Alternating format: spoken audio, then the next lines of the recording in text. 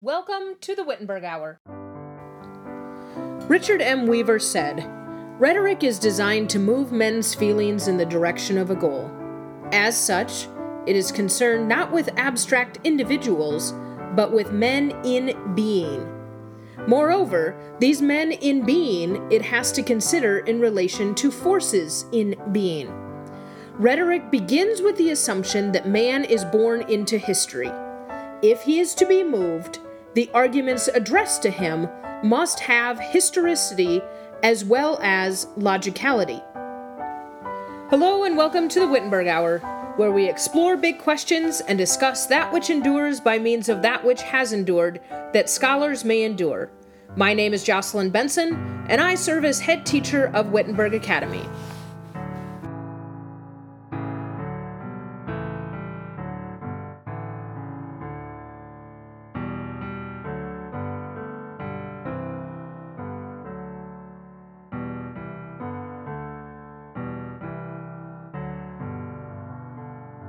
What is dialectic? What is rhetoric? What do dialectic and rhetoric have to do with one another? And what have they to do with culture? Today we continue our Exploring Weaver series with Dr. Jim Tallman. Dr. Tallman is rhetoric teacher at Wittenberg Academy and author of Rhetoric and Redemption in La Rioja. Dr. Tallman, fantastic to have you back. Well, I'm just pleased as punch to be back, and I really like what you're doing, producing this little Introduction to Weaver series, and I've never done a podcast before, and this is a real treat. I was preparing for our talk today, and I found on the edifice metaphor page of the Rhetoric Ring, down toward the bottom, there's just a little inconspicuous link to a quotation from an essay by Weaver called The Image of Culture, which is from the Visions of Order. I've been pushing Visions of Order quite a bit. Well, we're going to talk about culture per se, and the image of culture is on our list. But when I read that quote, I was reminded of our discussion in distinction and hierarchy. And I thought, this would be a perfect opportunity before we get underway this morning to bridge our discussion of distinction and hierarchy with our upcoming discussion of culture. And ultimately, this all is going to serve the purpose of understanding from a Weaverian point of view what it means to be a doctor of culture, to diagnose societal ills and prescribe cures for those societal ills. And of course, that's a primary concern for us all in this time. And for Lutheran Christians who are interested in having a part in the redemption of society, for the life of the world, to have a peaceable and orderly culture that will produce people that are of substance and also who have equilibrium in their lives, who can maintain balance and not become psychotic, not to put too much of a dramatic twist on it, but psychoses do accelerate when society is out of kilter. When you start doing cultural critique, it's real easy to just use sweeping generalizations that really smack of conspiracy theories and the like, but it's just that you have to have some means of talking about those trends and the influences in society that lead to social decay and the disillusion and the ripping of the social fabric, and choose your cliche. But anyway, the image of culture quotation that you will find on the Rhetoric Ring at the bottom of the edifice metaphor page says, "True style displays itself in elaboration, rhythm, and distance, which demand activity of the imagination and play of the spirit. Elaboration means going beyond what is useful to produce what is engaging to contemplation. Rhythm is a marking of beginnings and endings. In place of a meaningless continuum, rhythm provides intelligibility and the sense that the material has been handled in a subjective interest. It is human to dislike mere lapse. When one sees things in rhythmical configuration, he feels that they have been brought into the realm of the spirit. Rhythm is thus a way of breaking up nihilistic monotony and of proclaiming that there is a world of value. I have to repeat that. Rhythm is thus a way of breaking up nihilistic monotony and of proclaiming that there is a world of value. Not when you're talking about values, but when you're talking about truth, beauty, and goodness. When you do that discussion in a rhythmic fashion, that's one very subtle way of providing emphasis where it's needed. And where a person provides emphasis, it presupposes that those ideas are valued above the endless parade of ideas that we discuss and discuss. Distance, back to Weaver, that was Tolman. Distance is what preserves us from the vulgarity of immediacy. He has some beautiful treatment. I think we'll probably talk about that in the importance of cultural freedom, that the Jacobin is the vulgar person who rips away the veil of decency and demands immediate gratification, right? So the vulgarity of immediacy, think of it that way. Distance is what preserves us from the vulgarity of immediacy. Extension and proportion in space, as in architecture, distinction and hierarchy, and extension in time, as in manners and deportment, help to give gratifying form to these creations. All style has in it an element of ritual, which signifies steps which cannot be passed over. These are significant keys, Jocelyn, to cultivating civil society. And nobody talks about it better than Richard M. Weaver. I agree wholeheartedly. Shall we dive in? Yes, ma'am. I'm starting the second paragraph of our first essay, The Cultural Role of Rhetoric.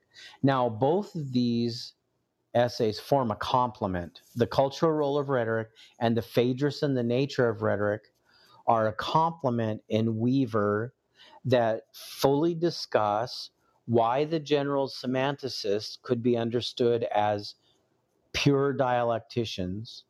What is the problem with pure dialectic, which we'll get to immediately here. And although we won't be vulgar about it in our immediacy, right.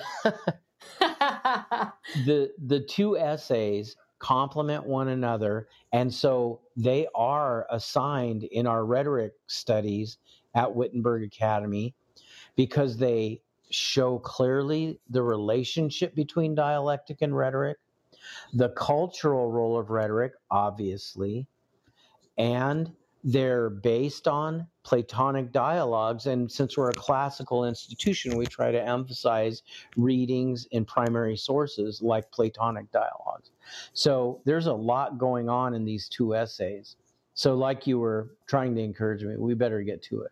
The second paragraph starts, rhetoric is involved along with memory in this trend because rhetoric depends upon history.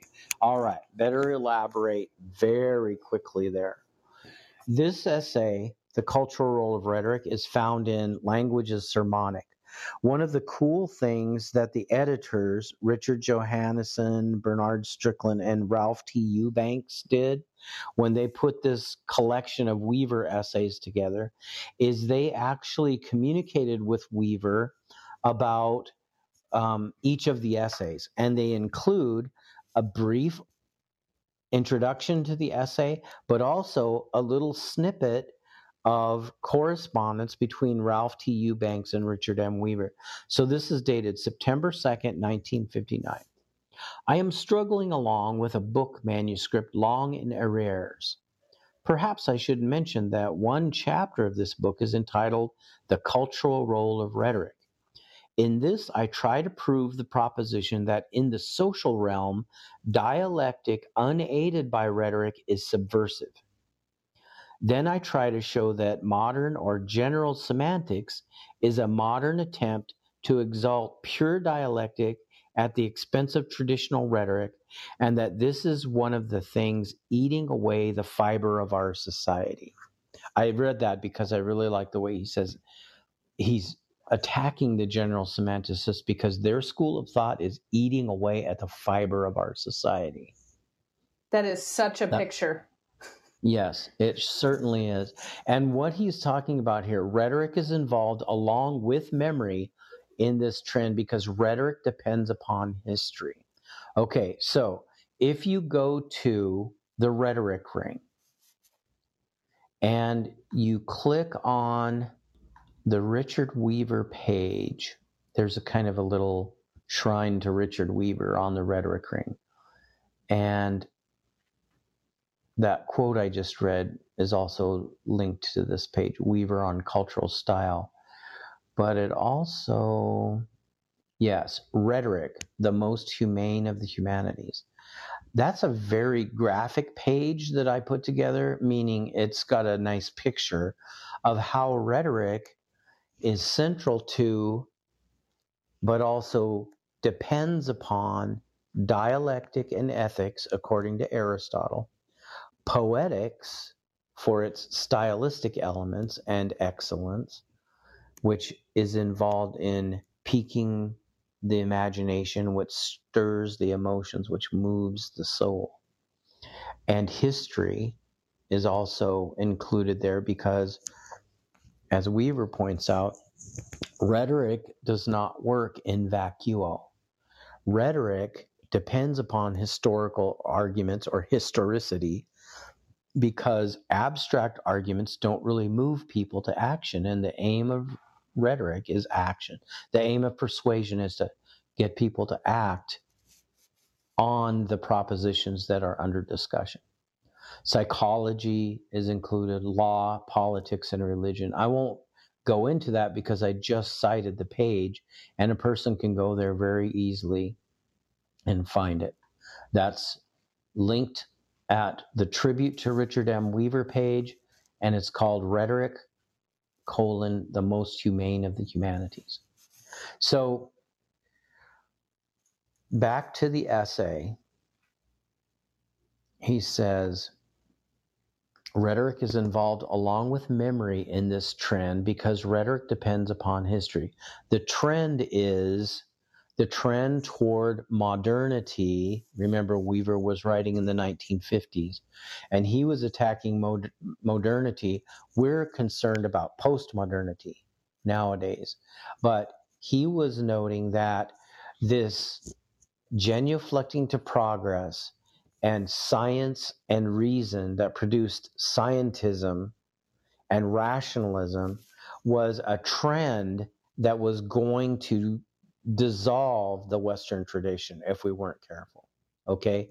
And rhetoric is a hedge against that, along with dialectic and memory. And if you think about it, people who are very progressive do not care that much for memory. I just realized what an obvious statement that is today with all the Yes. statues coming down, right? Yes, yes.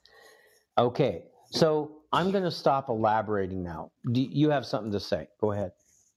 No, I was actually going to bring up that exact point that this is exactly what we are living right now. The destruction of memory.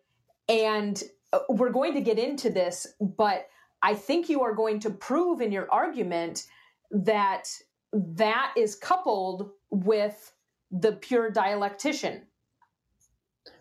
Yes. Yes. Weaver attempts to utilize Socratic dialogues to bolster his idea that pure dialectic or dialectic alone in the social realm is subversive. Now that begs a question. Subversive of what? This is very important to understand. Subversive of cultural cohesion. The bonds of society are broken down if you emphasize and pursue dialectic by itself, because dialectic has a tendency to break down truths, break down propositions, and value propositions that form core values that have the tendency to help society cohere are broken down if you're always picking them apart. Okay, now I did not say that nearly as eloquently as Richard Weaver did, but we need to move on here because I've only discussed one sentence. I did read a pretty dandy quote, though, from The Image of Culture, but that's not the essay we're discussing today. All questions that are susceptible, Weaver goes on, all questions that are susceptible to rhetorical treatment arise out of history, and it is to history that the rhetorician turns for his means of persuasion. Now, simultaneous with the loss of historical consciousness, okay, that's the trend he mentioned earlier. This loss of historical consciousness comes when we're always seeking progress, looking to the future without reference to the past, and so on. With persuasive, that man should dispense with persuasive speech and limit himself to mere communication. Entree the general semanticists. Their goal, just so you know, the general semanticists were a school of thought that was very popular in the 40s, 50s, and 60s. And S.I. Hayakawa was one of the primary figures or scholars in that movement. And essentially, they believed that wars could be abolished if understanding were promoted. And the best way to promote understanding for the general semanticists was to rid language of all nuance, emotive aspects, and anything tending toward exaggeration, right? So we need to purify language in order to do away with misunderstandings, in order to do away with war. So it's a nice motive. It's, good intention, right? Where do those lead? Right. Okay, that's a good setup. Now listen to Weaver develop this. It's brilliant the way he develops it. And I don't mean just in this paragraph. I mean everything we're going to talk about today. Now, simultaneous with the loss of historical consciousness, there emerges a conviction that man should dispense with persuasive speech and limit himself to mere communication. Viewed in the long perspective, this must be considered a phase of the perennial issue between rhetoric and dialectic.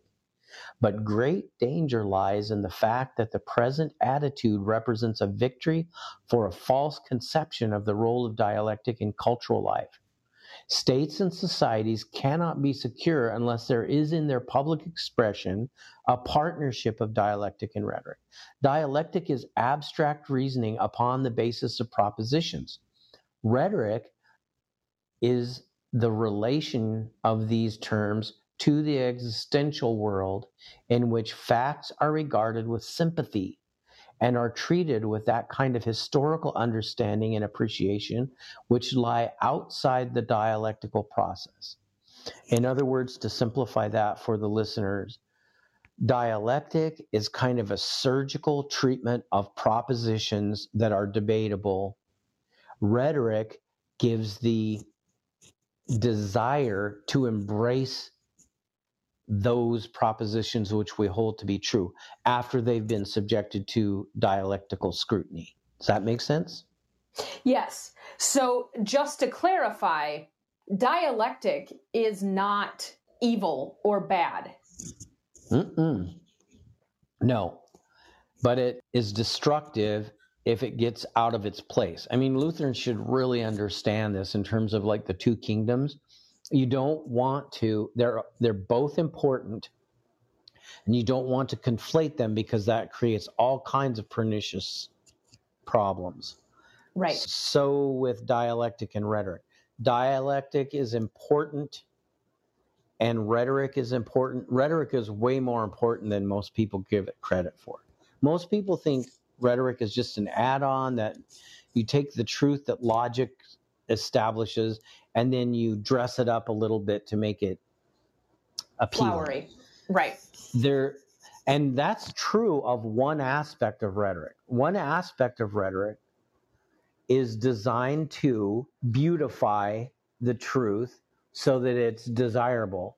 But the whole idea of rhetorical reason, which is my specialty, the whole idea of rhetorical reason goes so much deeper than that. It has to do with case reasoning, practical wisdom, and casuistry. There's a lot to it. But anyway, I teach this very systematically in my class, and I'm going to touch on that in the process of our podcast here, but we're still working up toward that. We are speaking more directly about the relation of dialectic to rhetoric. And so at some point here, I'll give a thumbnail sketch of how I teach dialectic. I also have an essay I can recommend too. But Weaver discusses that very briefly too. And he starts by saying dialectic is abstract reasoning upon the basis of propositions. Rhetoric is the relation of these terms to the existential world in which facts are regarded. So in other words, dialectic and rhetoric are counterparts of one another, as Aristotle begins his Rhetoric by saying. But dialectic operates in the abstract realm, whereas rhetoric is more case-based. It has more to do with particular people, places, and things. So, very, very briefly, a dialectical question would be, should one marry? Okay, think about that question. If you're trying to answer that question, you start immediately thinking of abstract propositions that you can bring to bear on the question. Now, should Jocelyn marry Justin? That's a very particular question, and there's a lot more consideration of compatibility and various particulars about the people involved, the place, the time, and so forth. Does that make sense? Yes. All right, good. So dialectic and rhetoric work together, but they have different realms or domains in which they work. The current favor, back to Weaver, the current favor which rational and soulless discourse enjoys over rhetoric is a mask for the triumph of dialectic. This triumph is directly owing to the great prestige of modern science. Dialectic must be recognized as a counterpart in expression in language of the activity of science. We can affirm this despite certain differences between them because they are both rational and they are both neutral. The first point we need not labor. The second is important for this discussion because it is the quality of neutrality in science which has caused many moderns to suppose that it should be the model for linguistic discourse. Oh, we're going to scientize language. I already noted that his thesis that dialectic alone in the social realm is subversive begs the question, subversive of what? And the point of this chapter will be the contrary. To give up the role of rhetoric and to trust all to dialectic is a fast road to social subversion.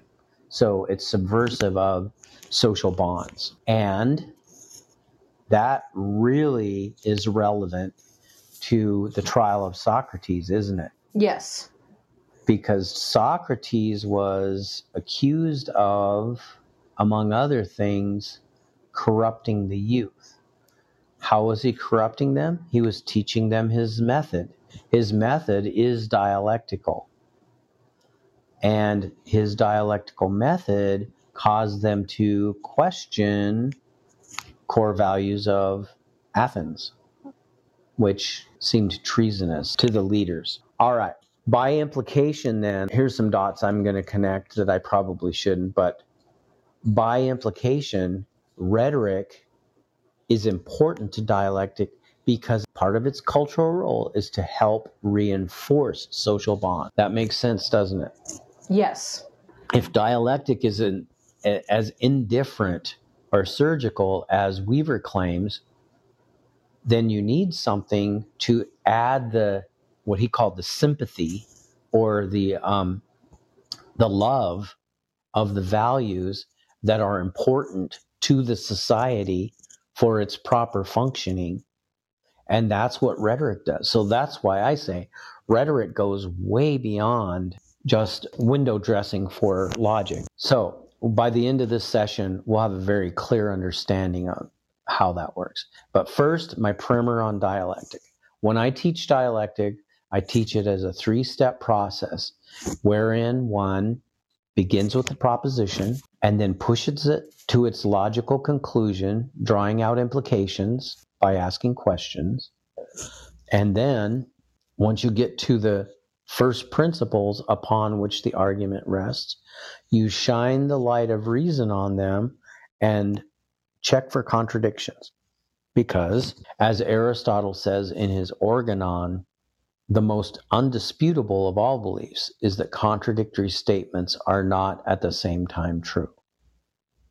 That's a statement of the law of non-contradiction, or as I learned it, the law of contradiction. So, 3-step process. Begin with a proposition, push it to its logical conclusion, drawing out implications by asking a line of questions, and then when you get down to the bedrock, shine the light of logic on those presuppositions and check for contradictions. And the idea being you're supposed to reject that which has contradiction in it and embrace that which is contradiction free. That is exemplified in the Socratic method, right? Platonic Correct. dialogues proceed in that fashion. You begin with a proposition. What did you learn today, Thrasymachus? Oh, it was fascinating, Socrates. I was down at the city gate and we were talking about what is the highest good for human beings. Oh, I can think of no other more important discussion. Pray tell, what did you learn? And then, they go through a question and answer period that may last 10, 12 pages, and they come to a conclusion, and then they refer back to a previous conclusion that was drawn, and they try to reconcile any apparent contradictions. So the Socratic method exemplifies dialectic. And dialectic, according to Aristotle, is a process of criticism, which is to say it's used for tearing apart argument, to critique arguments. Okay. So it is a process of criticism wherein lies the path to the principles of all inquiries. I love that. I love the way he says that because it really strongly evokes the notion that dialectic is a habit of mind. It's a faculty that if you cultivate that way of thinking and it becomes second nature for you, you reason toward first principles habitually. And so dialectic is very, very important to cultivate the ability to engage in dialectical inference. It helps you reason systematically down to first principles and to see the connectivity of ideas, the unity of ideas. That's one of the big advantages of liberal arts learning, is it really underscores the unity of knowledge. And that's important today, isn't it? Most certainly. Because postmodernity is so confusing and there are so many questions and so much confusion. If you can have some clarity and a systematic way of approaching knowledge, it's such a big benefit. And I think, honestly, by the time we're done with Rhetoric 1, 2, and 3 at Wittenberg Academy, students have started internalizing that habit of thinking in that fashion. I don't think they're all the way there yet, but they have a darn good foundation. Certainly. And I have had parents attest to that in terms of how they see their young scholars developing as thinkers. Amen. So, the last thing I wanted to say about dialectic, my primer on dialectic, is dialectic may also be understood as disputations. So I actually got to go to the seminary one time and teach this to some of the seminarians because they were trying to think of ways to enhance their Winkle meetings so that people weren't falling into the traditional way of debating that's adversarial and defensive. And so one of the things about a mutual search for the truth that is dialectical in nature is that people take their positions as arguable and they don't lapse into defending their position in terms of I am right and you are wrong.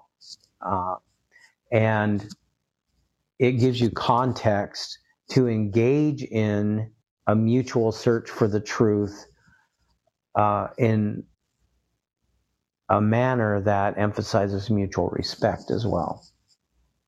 So, debate, yes, but not an adversarial kind of debate, more dialogical. Dialectical argumentation is dialogical when you're dealing with your neighbor or your fellows. Okay, I think that's enough of that primer for now. Because the real brilliance of these two essays is the way Weaver uses the trial of Socrates on the one hand, and on the other, the Phaedrus, two Platonic dialogues. He uses them to illustrate his points. So let's jump in here. Here he says, this shows in a clear way the weapon that Socrates has wielded against so many of his contemporaries. He's talking about dialectic alone. Dialectic in terms of the pursuit of truth without any respect for community or context, just an abstracted search for the truth at all costs. And in Socrates' case, at the expense of his family. He was out discussing truth all the time and his family was impoverished. So this shows in a clear way the weapon that Socrates had wielded against so many of his contemporaries. It is, in fact, a fine example of the dialectical method. First, the establishment of a class, then the drawing out of implications, and finally, the exposure of the contradiction. As far as pure logic goes, it is undeniably convincing. Yet, after all, this is not the way in which one talks about one's belief in the gods. There's something wrong with what he calls the lack of organic feeling demonstrated in his discussion. It has about it something of the look of a trap or a trick. Have you ever been reading Platonic dialogues and you think, wow, that's almost like logical entrapment. The way he sprung that trap, Right. And now he's celebrating making them feel stupid. Right. He does that in the trial of Socrates quite a bit. And I think, and Weaver thinks, I think because I read Weaver so much, that Plato intentionally wrote it that way because he was trying to demonstrate, on the one hand, the problem of pure logic at the expense of communal bonds, and B, he was also trying to demonstrate, Weaver actually makes this point too, that he was actually trying to demonstrate as well that Plato, while he is critiquing rhetoric, at the same time uses a good deal of rhetoric in his dialogues. It's just so subtle that a lot of people miss it. They celebrate his logic, but they don't really recognize the fact that he's using a lot of rhetoric in the process. The very rationality of his so-called defense suggests some lack of organic feeling. It has about it something of the look of a trap or a trick, and one can imagine hearers not very sympathetic to the accused saying to themselves, "There's Socrates up to his old tricks again. That is the way he got into trouble. He's showing that he will never be any different." We may imagine that the mean and sullen Miletus, his interlocutor at this point, nothing good is intended of him here, was pleased rather than otherwise that Socrates was conducting himself so true to form. It underscored the allegations that were implied in the indictment. Okay, so Weaver's actually going to go on and argue that it's possible that Socrates got what was coming to him. That's a radical move in the Western tradition. From all of the presuppositions that we've talked about already, he's got a point. If it's true that Socrates was teaching his students to utilize a method that was going to undercut the social bonds of the society, a society that cares deeply about strong leadership in judges, lawmakers, and so forth, and the family. And to make them indifferent to those societal bonds cannot be allowed, just like we can't allow that today, really. Right. Weaver's interpretation of all of this is pretty idiosyncratic. I don't see anyone else really making this argument. Well, I've heard it said, and I'll have to look up where I heard this, but I've heard it said that Plato was the first progressive. And if that's true, then how he is framing or how he is painting Socrates plays right into that in terms of this dialectical thrust. Yeah. I imagine I can generalize enough to hypothesize what that person intended that made that statement that you're picking up on. Mm-hmm. And if you take the Republic of Plato as his utopian design for the perfect state, Mm-hmm. then sure, he's the first progressive. But if you have ever read the introduction by Alan Bloom to his edition of Plato's Republic, he takes a lot of that as satire. Sure. He thinks that Plato was trying to illustrate an absurd kind of utopian vision by taking it to an absurd extreme.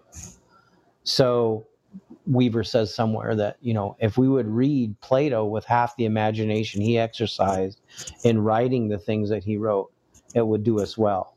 So Yes. I think that applies there, Yes, absolutely. But still, Jocelyn, a lot of people take him seriously. I think, honestly, Aristotle was more serious in his Republic about the plan because he's a systematizer. Aristotle was really trying to lay down a blueprint for the perfect state. And he did it by comparing a republic with various other approaches, oligarchy and democracy and so forth. But Plato is a lot more playful than Aristotle. So I think a person has to be careful about taking the Republic at face value. Yes. He says this is not the only kind of argument offered by Socrates in his defense. It is true. In fact, this particular argument is followed by a noble one based upon analogy, in which he declared that just as he would not desert the station he was commanded to guard while he was a soldier, so he would not give up his duty of being a gadfly to the men of Athens, which role he felt had been assigned him by the gods. Yet there is in the apology as a whole enough of the clever dialectician, of the man who is concerned merely with logical inferences, to bring to the minds of the audience the side of Socrates which had aroused enmity. And then Weaver says, the conclusion of this is that a society cannot live without rhetoric, because rhetoric provides the solution or the the flip side of a logic that is only formal and surgical and unfeeling. When you get into the Phaedrus and the nature of rhetoric, he equates pure dialectic with the non-lover, right? That's where we're almost there, actually, which is a good thing. We're halfway through our podcast. The conclusion of this is that a society cannot live without rhetoric. There are some things in which the group needs to believe which cannot be demonstrated to everyone rationally. Now, just a doggone minute. We should be able to base all of our attachments on clear logical premises. Should we not? No. There are tacit presuppositions in our life that are heart attachment. They're called loves. And in fact, to logically critique them denudes them of their power to establish coherence and cohesion in society. Do you want me to say that again? Yes. There are attachments that we hold that are tacit. They are below the level of conscious reflection. And to subject them to dialectical or logical scrutiny decreases their ability to help build cohesion in society. Their acceptance is pressed upon us by a kind of moral imperative arising from the group as a whole.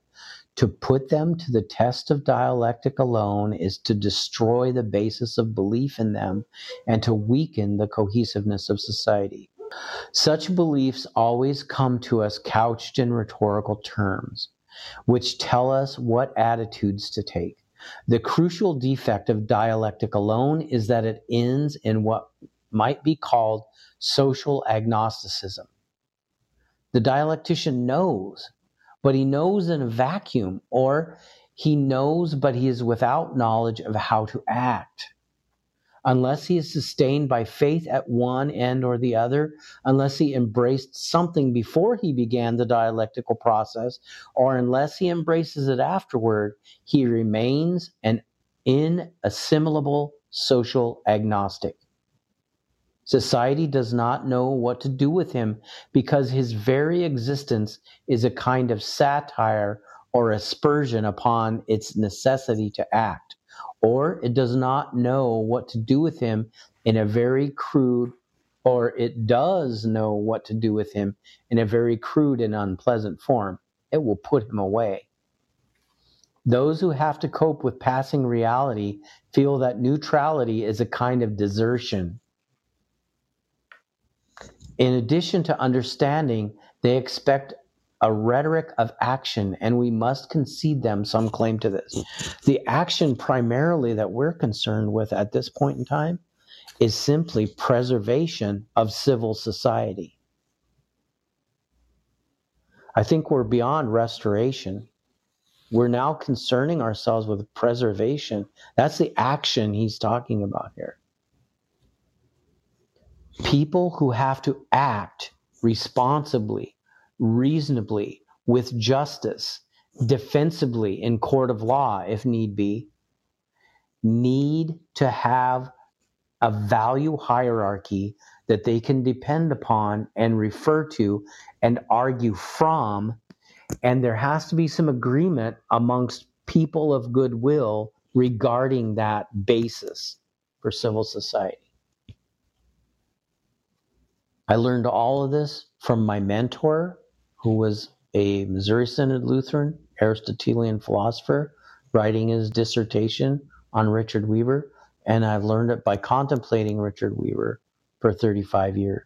The Phaedrus and the Nature of Rhetoric amplifies the themes of the cultural role of rhetoric, and at the same time provides superb commentary on the Phaedrus of Plato. So that's why we read both of them in our Wittenberg Academy rhetoric block. They're great essays. The kids get a lot out of them. And in fact, elements of all that we've been talking about surface in my historic fiction where I have St. Paul meeting Quintilian in Spain. And so I assign that as well. It's an imaginative way for the kids to wrap their minds around these themes of the ethics of rhetoric, the cultural role of rhetoric, and how that plays into our faith worldview, which all of this is very important to Lutherans. Weaver more or less announces his intention to critique the project of the general semanticists. He associates them at the beginning of his conclusion with the pure dialectician. So the Phaedrus and the Nature of Rhetoric is a sequel of sorts. And that's why we decided to discuss them both together. So let me just read that conclusion very quickly. In a summing up, we can see that dialectic, when not accompanied by historical consciousness and responsibility, works to dissolve those opinions based partly on feeling which hold a society together. It tends, therefore, to be essentially revolutionary and without commitment to practical realities. It is even contumacious toward the given, ignoring it or seeking to banish it in favor of a merely self-consistent exposition of ideas.